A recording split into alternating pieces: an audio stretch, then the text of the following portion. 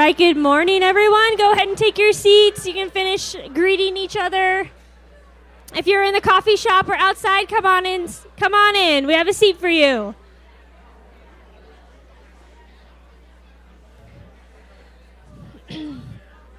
All right. Go ahead and sit down, please. First service is way better at that. It's okay. There's less of them. It's probably what it is. All right. Come on in. Welcome. Good morning. My name is Amy. If we haven't met, I am part of the staff here at Sierra Bible Church. And if you are new, I just want to welcome you and make sure you know that the information about what happens throughout the week is in front of you. You can take that information with you today. We also have a gift for you. And so if you remember, after the service, our info booth is right over here where my hand is directing outside. And that we have a gift for you. So I want you to grab that on your way out. That is also currently water bottle purgatory. Okay, so I've collected all the water bottles over the last few weeks, and you don't care about your water bottles, but I do, but only for today. This is the last day I care about them, and I'm therefore getting rid of them after that. All right, so if you see a water bottle you like, really, it's up for grabs. All right, so what else? I want to tell you that, if you haven't noticed, VBS is tomorrow, which is why the stage is so nice, right? You feel like you're in a castle, then the effect is working, all right? Because we have VBS starting tomorrow, Monday through Thursday. If you have your kiddos signed up, we look forward to seeing them. If they're not signed up, you can still do that. And if you aren't involved in that in any way for whatever reason, just pray for us throughout this week. We have about 80 to 100 kids in the building between Monday and Thursday, along with, 2 volunteers. No, I'm just kidding. There's more than that. There's a lot of volunteers also, so you could pray for those volunteers as well. And so VBS is this week. And then something I want you to save the date with is our church picnic. So August 6th, which is the first Sunday in August, we are having our annual church picnic. It's going to actually be at 10:30, so same time as second service, and it is our only service that day. So on August 6th, no one is on this property, unless you're avoiding all of us. But no one is here, so we want you at the Donner Lake Pavilion. We will have awesome, great food as well as drinks. We are asking you, if you can, to bring a side dish or a dessert. Otherwise, we have everything else. And if you want to be baptized, if you've been thinking about getting baptized, we will be doing that on Sunday the 6th as well in the lake. So it's a very exciting time.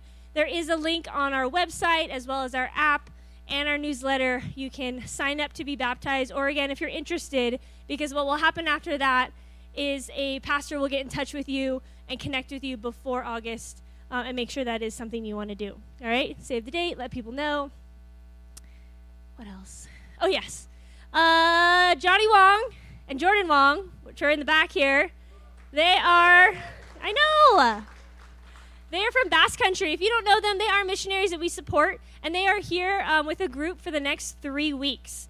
So they're not just here today. They're going to be here off and on for the next 3 weeks. If you don't know them and want to get to know them, we want you to get to know them, and so we'll have time to connect with them sometime later. But they are here this morning, which is a big deal because they got in at midnight last night. There was one more thing. Oh, yeah. Junior high. You may go. You may get up. If you are in junior high, 6th, 7th, and 8th grade, you can meet Pastor Caleb out on the deck. And let's have Pastor Brad Beers come up.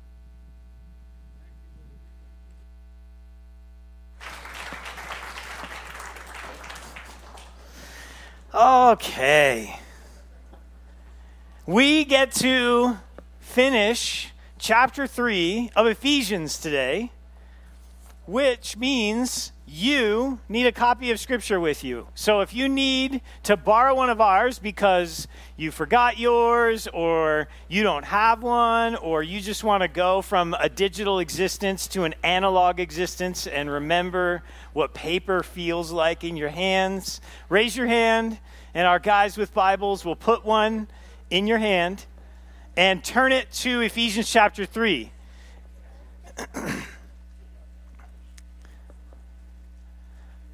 We have been in Ephesians for quite some time, and by finishing chapter 3, we are finishing about the halfway mark of speaking about the book or the letter of Ephesians.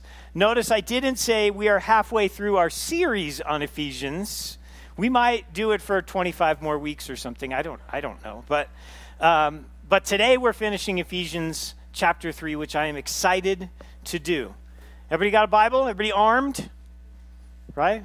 Remember, look at, we have I can't, it just looks like cardboard to me, but somewhere up here is the battle armor of God. And what is the only offensive weapon? You've probably heard this before. What's the sword? What is it? It is the word. So that's why I say, is everybody armed? You ready? Okay, so I'm going to invite you one more time to stand if you can. And the reason why I'm inviting you to stand is that we are using our bodies to remind our minds how significant the words we're about to read are. That these are the words of the living, all-powerful God to mankind. I'm going to read Ephesians chapter 3, starting in verse 14 from the English Standard Version. For this reason, I bow my knees before the Father, from whom every family in heaven and on earth is named, that according to the riches of his glory, he may grant you to be strengthened with power through his Spirit in your inner being, so that Christ may dwell in your hearts through faith, that you, being rooted and grounded in love, may have strength to comprehend with all the saints what is the breadth and the length and the height and the depth, and to know the love of Christ that surpasses knowledge, that you may be filled with all the fullness of God. Now to him who is able to do far more abundantly than all that we ask or think, according to the power at work within us. To him be the glory in the church and in Christ Jesus throughout all generations, forever and ever. And the church collectively read the last word and said, Amen. You can be seated.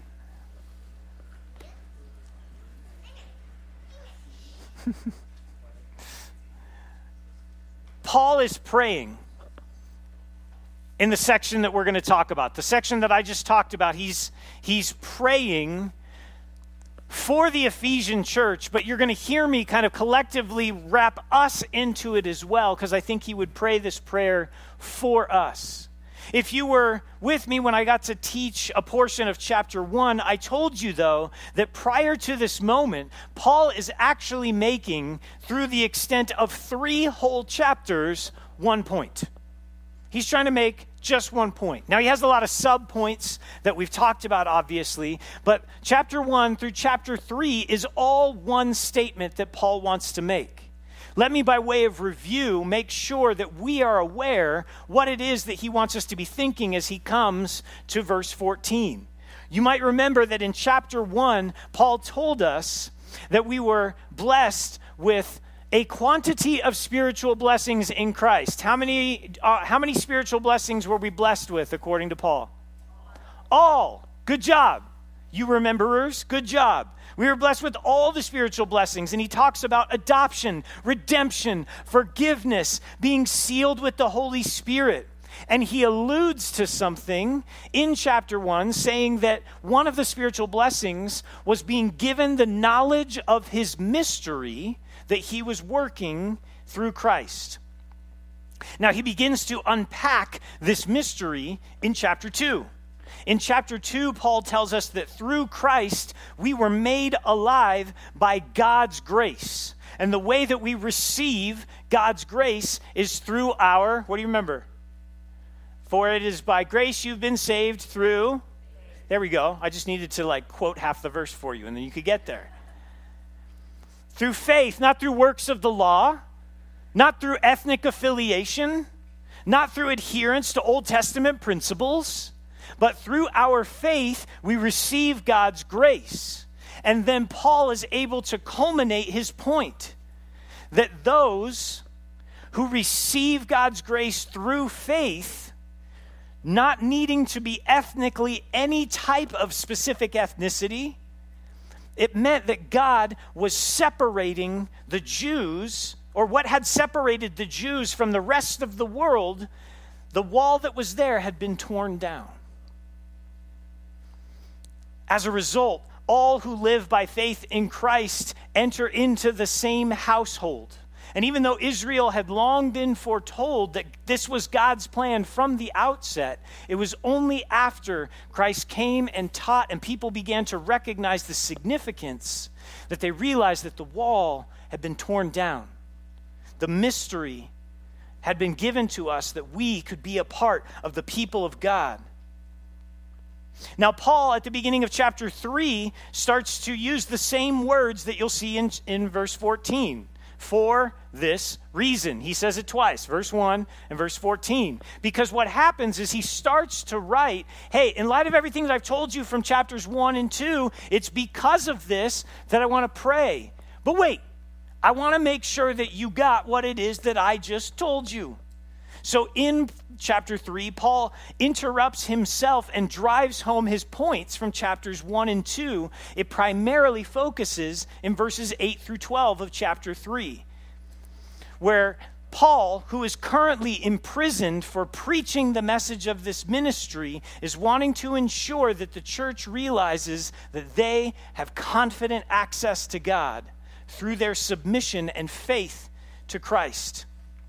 As a result, this gives the church the job of being proclaimers of the message, not only to the world, but as an interesting point in verse 13, Paul points out that it is even to the spiritual realm that we end up showing what God's mystery was.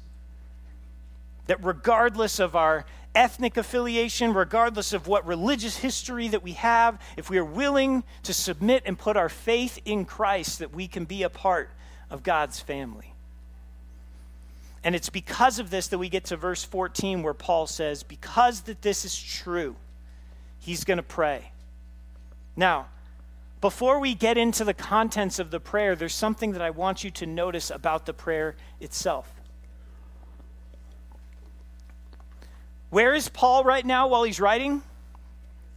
He's in jail. He's in prison. Jails and prisons at this point were not covered by the U.S. Constitution that makes them a more comfortable place to be imprisoned.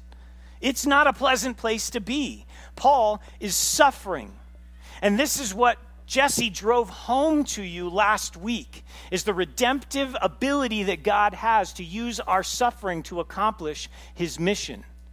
But I also want you to see something about the fact that Paul is praying from 14 to the end of the chapter.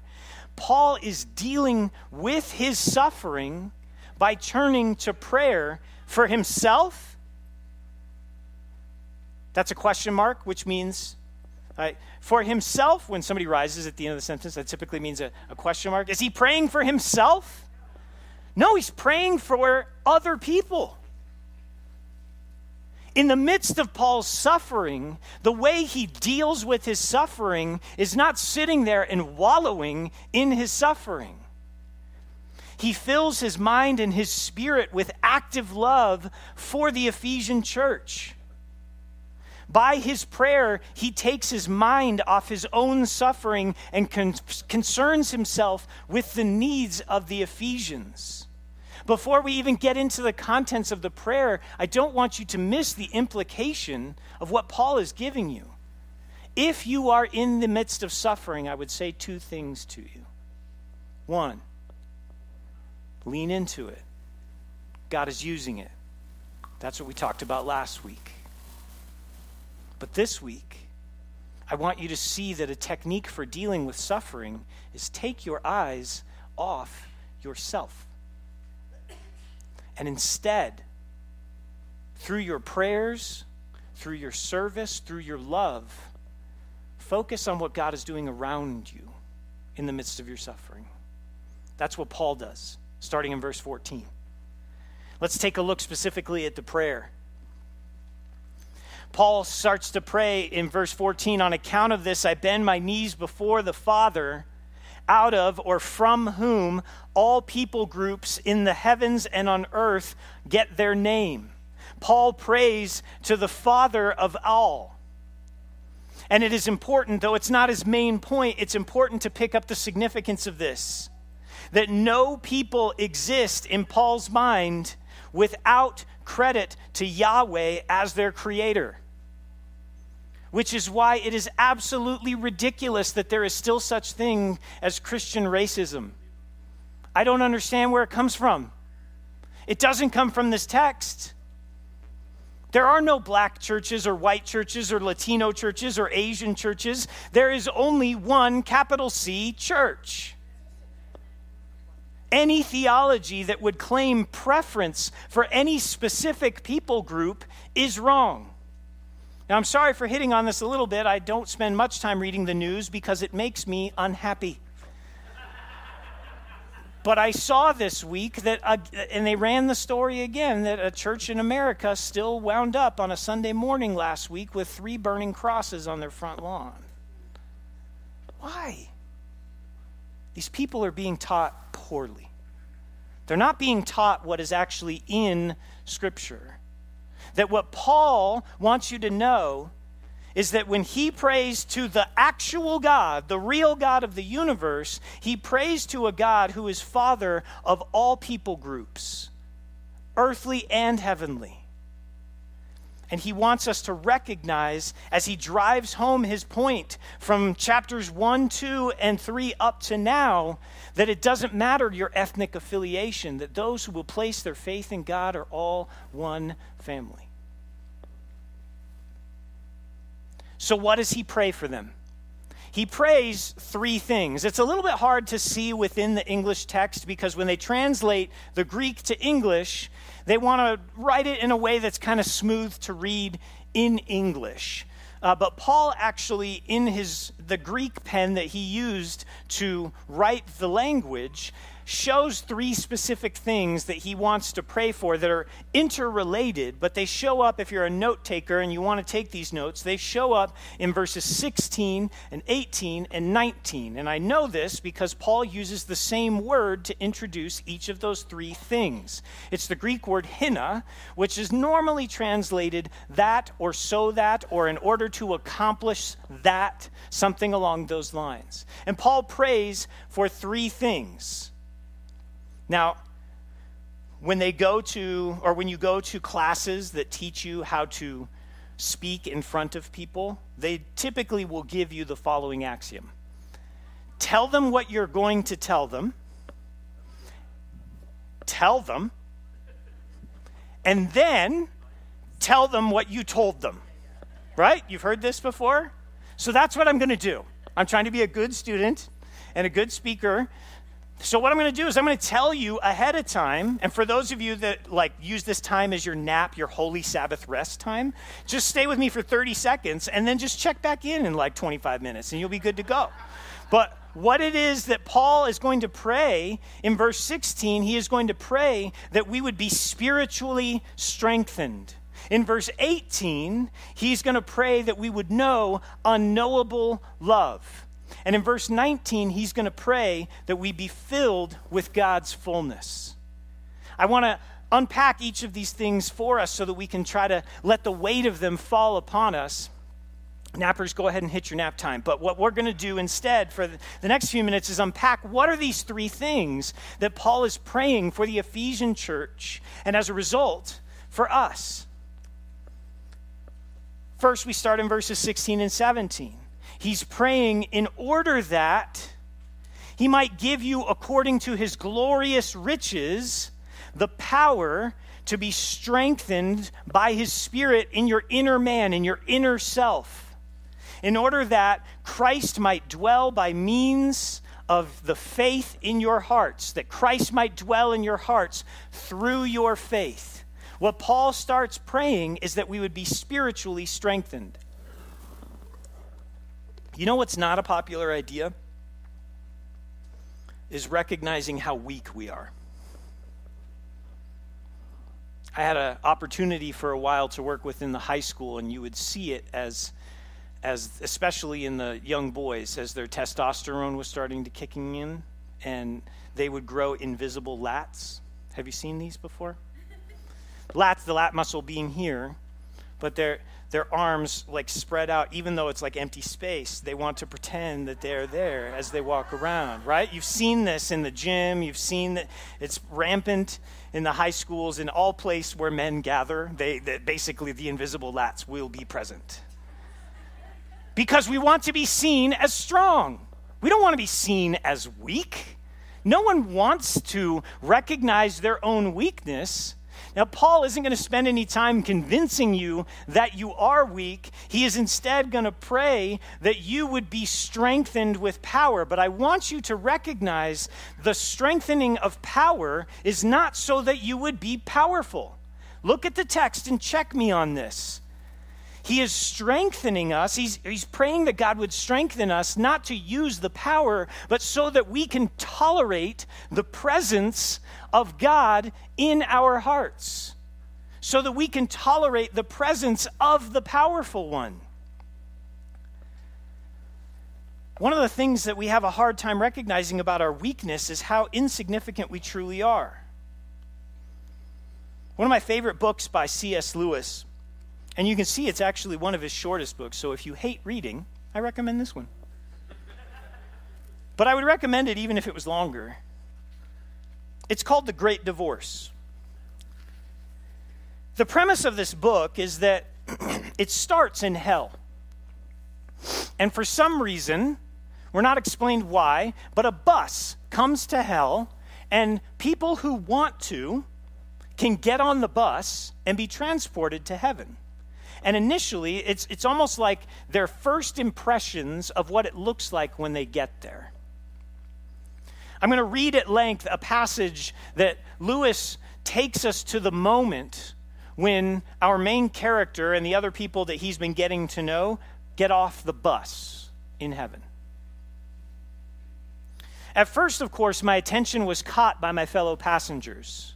They were still grouped about in the neighborhood of the bus, though they were beginning, some of them, to walk forward into the landscape with hesitating steps. I gasped when I saw them. Now that they were in the light, they were transparent, fully transparent, when they stood between me and it, the light. They were smudgy, imperfectly opaque when they stood in the shadow of some tree. They were, in fact, ghosts. They were man-shaped stains on the brightness of that air. One could attend to them, could focus on them, or ignore them at will, as you do with the dirt on a window pane. You get that mental image? You ever been next to a dirty window? You could look through the window, or you could focus on the dirt. I noticed that the grass did not bend under their feet. Even the dewdrops were not disturbed. Then some readjustment of the mind or some focusing of my eyes took place, and I saw the whole phenomenon another way around. The men were as they had always been. So all the men I had known had been, perhaps. But it was the light, the grass, the trees that were different, made of some different substance that was much more solid than things in our country, such that men were ghosts by comparison. So moved by a sudden thought, I bent down and I tried to pluck a daisy that was growing near my feet, but the stalk wouldn't break. I tried to twist it, but it wouldn't twist. I tugged until the sweat stood out on my forehead and I had lost most of the skin on my hands. The little flower was hard, but not like wood or iron. It was like diamond. And there was a leaf, a young tender beech leaf lying in the grass beside it. And I tried to pick the leaf up and my heart almost cracked with the effort. I think I did raise it just a little, but I had to let it go at once because it was heavier than a sack of coal. And as I stood, recovering my breath with great gasp and looking down at the daisy, I noticed that I could see the grass not only between my feet, but through them. I also was a phantom. What Lewis is trying to describe for us is that in light of heaven, we suddenly realize how immaterial we truly are, how insubstantial we actually are. You see, we often think of ourselves as significant, but our point of comparison is each other. When we are compared to the ultimate reality, even the smallest portion of it, the grass, the leaves, the little flowers, we realize how frail, weak, and insignificant we truly are. We need strengthening. That's why Paul prays for our strengthening, because in our frailty, in our weakness, we often react poorly to life. We often react in a way that shows that we're not capable of handling a life as it was meant to be. In a way to try to explain this to you, one of the things that I've recognized living in this town is that there are two things that people in this town worship more than humans: dogs and bear. Then it comes to humans. And you laugh because you're like, yeah, I do like dogs more than I like people. I'm not going to be honest. And so in an effort to reach all people, I will give a positive dog analogy for once in my life. I get a chance to work with dogs a lot. And one of the things that I've seen a lot is, have you ever seen a shelter dog that has been abused before?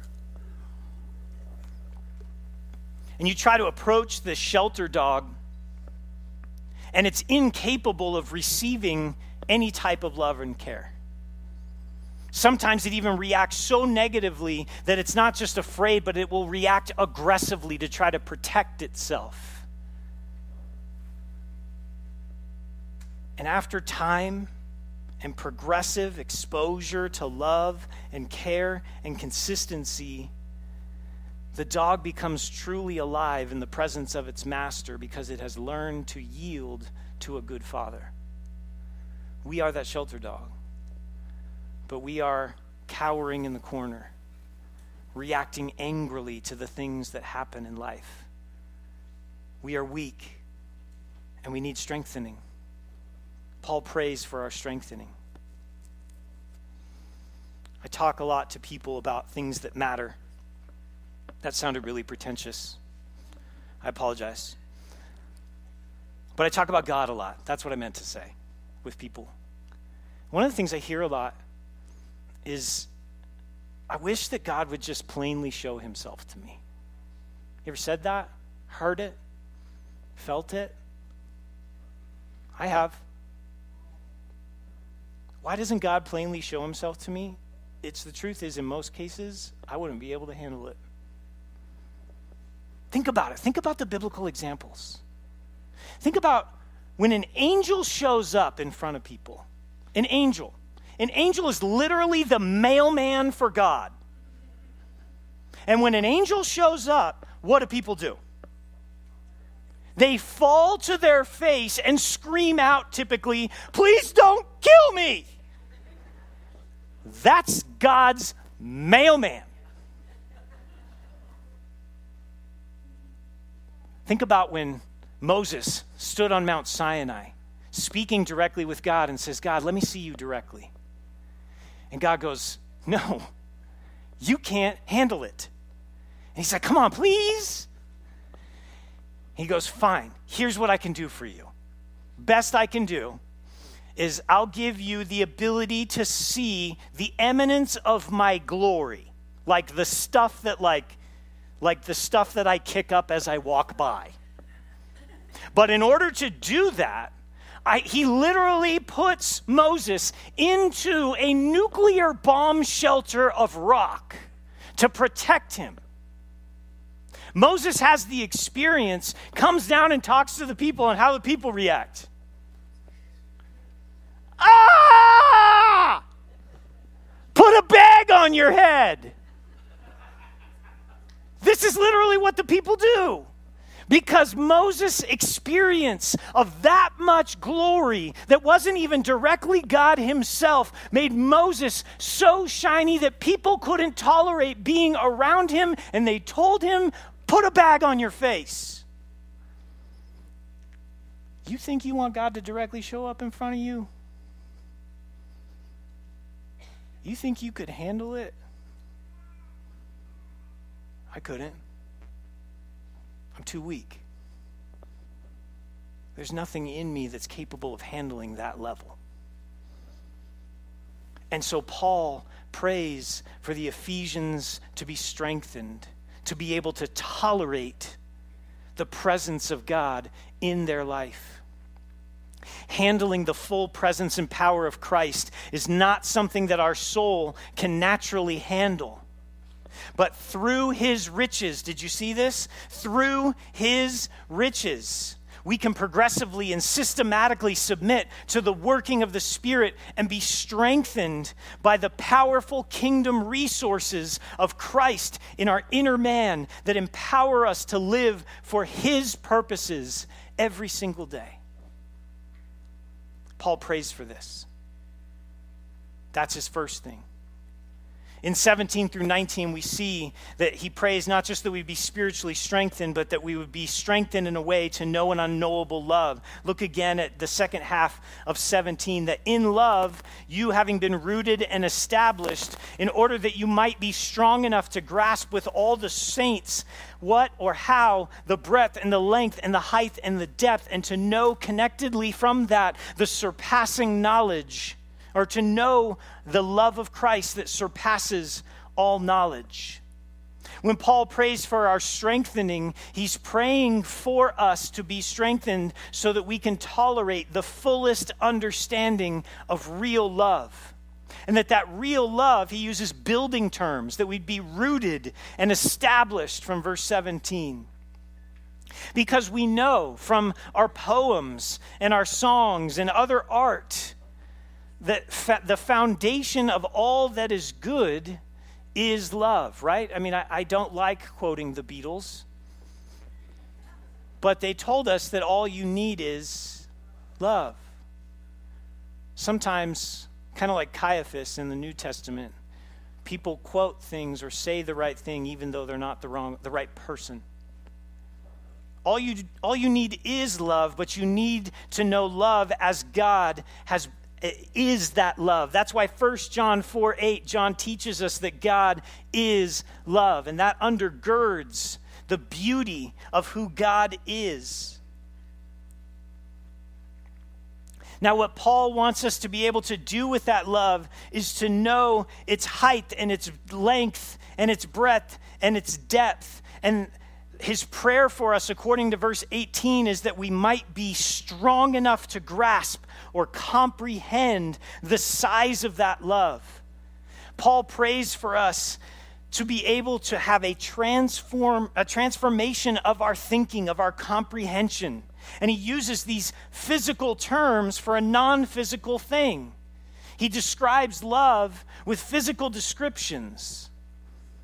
Now, commentators went in all kinds of different directions for this as I prepared for this passage, and they all kind of made a whole lot of big deal about it, which, when they're all saying different things, that basically is a fancy way of the academic world going, I don't know. We don't know. So I'll just tell you my favorite one. Having a philosophy degree, I really appreciated that one of the things that was pointed out is one of the groups of philosophers from ancient Greece, the Stoics, would use these physical descriptions, the breadth and length and height and depth, to talk about and to indicate the fullest extent of all of the physical world. That Paul might be writing this to try to say that the fullest extent of God's love permeates all physical existence and beyond. Now, he says something about this love and describes it in a way that's kind of interesting. He says that we have to be strong enough. He's praying that we would be strong enough to grasp or to comprehend it, because he says that he wants us to know an unknowable love. On the surface, when you take a look at that, that should cause you to go, I don't get that. Anybody have that experience? I don't get it. How do you want me to know something I can't know? Most of you aren't nodding because you probably assumed by this point I'm going to explain it to you, which I will. But get used to asking questions of the text like that. What in the world does that mean, to know something that I can't know? I wonder if the English language might be a little bit limited. Raise your hand, not if you know Spanish, but at least attended Spanish classes when you went to high school. Everybody in the American education, we recognize we should learn Spanish, but nobody knows it. But one of the things that you might remember is that the Spanish have two different words for to know, for the verb to know. Anybody want to be really impressive and show that you remember what they are? One of them, saber, I hear it. And the other one is conocer. Some of you actually passed Spanish. Good job. Saber is the type of knowledge where you know things. You know about stuff. You aggregate knowledge in your brain. But conocer is the type of knowledge that you have in a relationship with someone or something. It is an intimacy type of knowledge that extends beyond just the content of information into a relationship with the thing or the person. In English, we've only got that one word, know and know.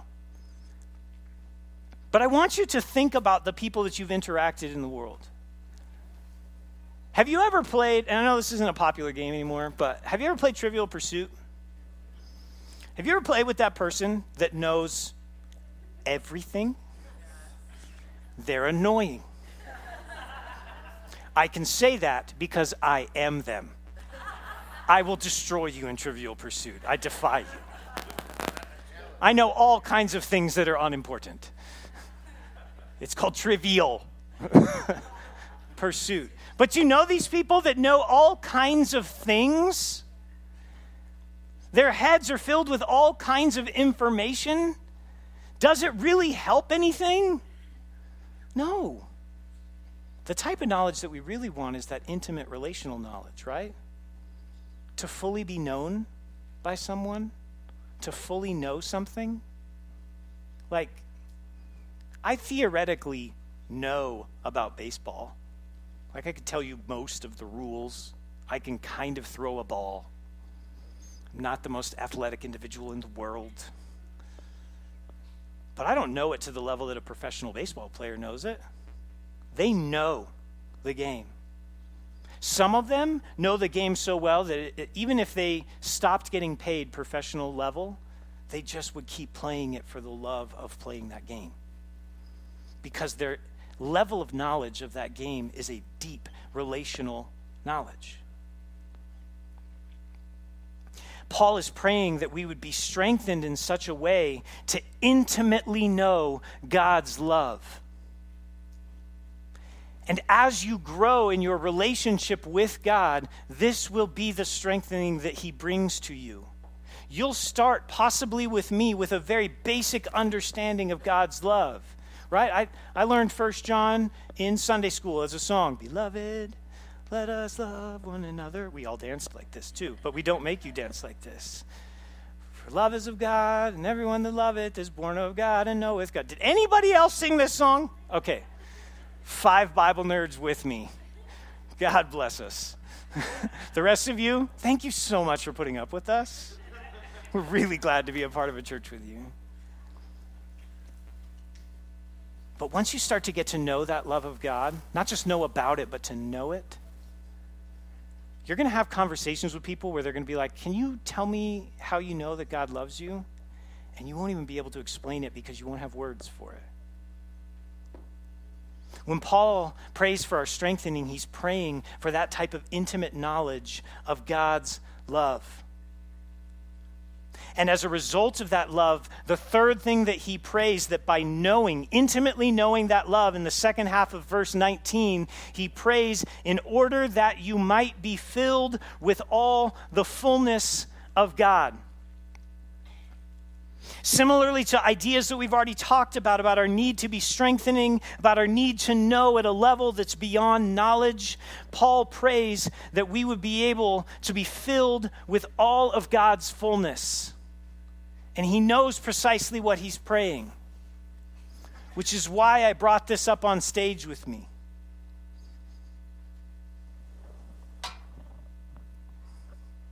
This is you.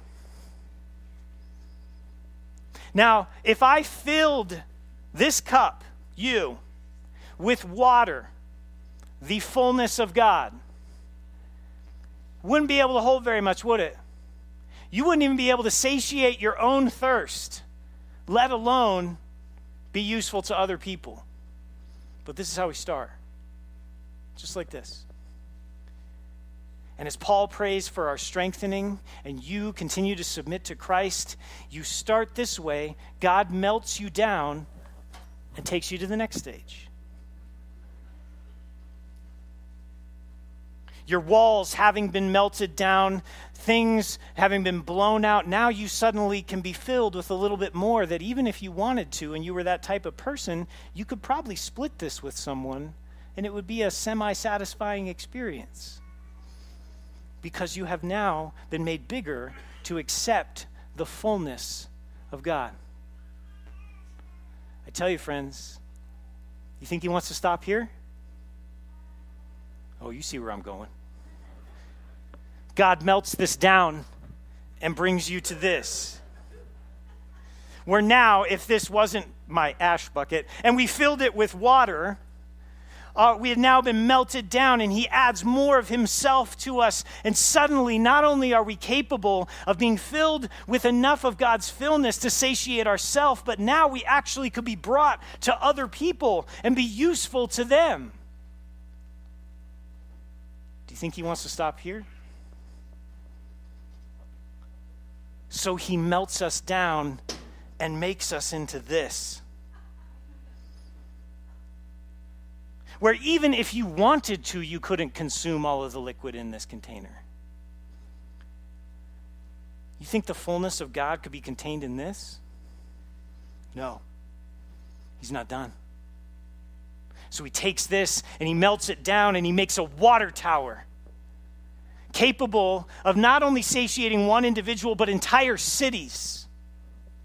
You think he's done with the water tower? No, he melts it down and he makes beams so that he can create a dam and have a reservoir made out of natural land filled with water that's capable of satiating multiple cities. Do you think that's enough to contain all of God's fullness? No. But I want you to see what the process is. Do you think if this thing had feelings, it would have enjoyed being melted down and being made into this? Or this being melted down and made into this? Or this being melted down and made into this? No. It is miserable to get melted down. This is why Paul is praying for your strengthening.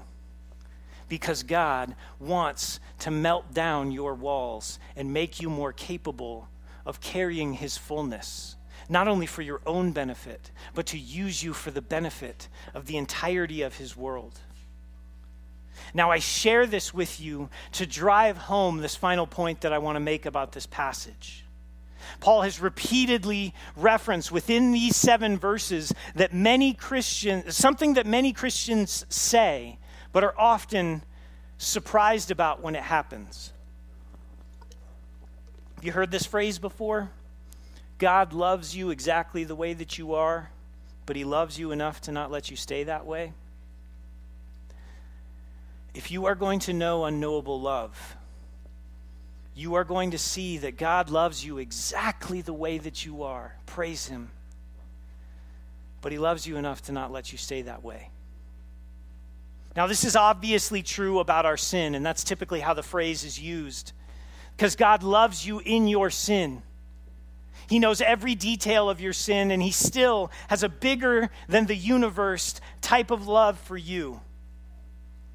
But he calls you to repent of it, and he forgives you and extends you mercy time and time again. But the thing is that our sin is not the only problem. Even without our sin, we are spiritually weak.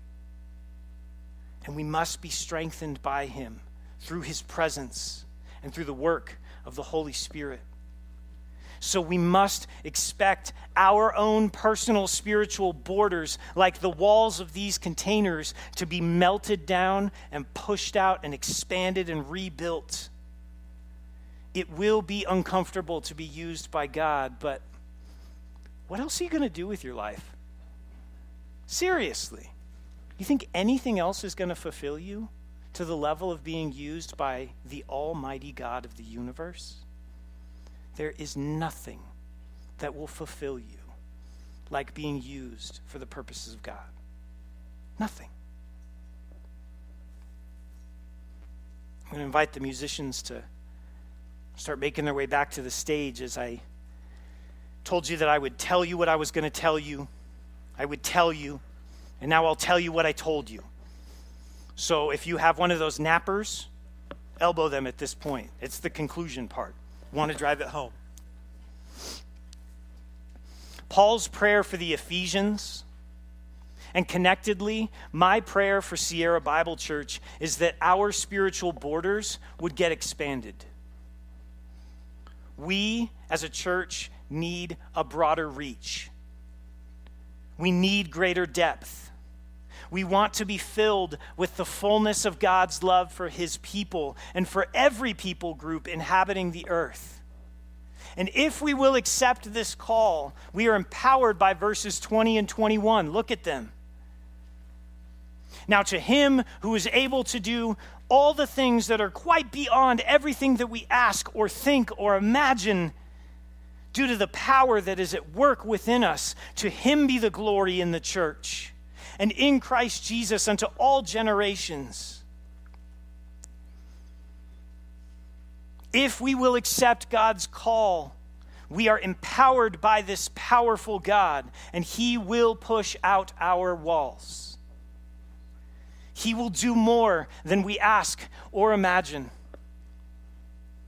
He will show his glory in the church just like he showed it in Christ. And so you must ask yourself seriously this question: will you be a part of answering the call?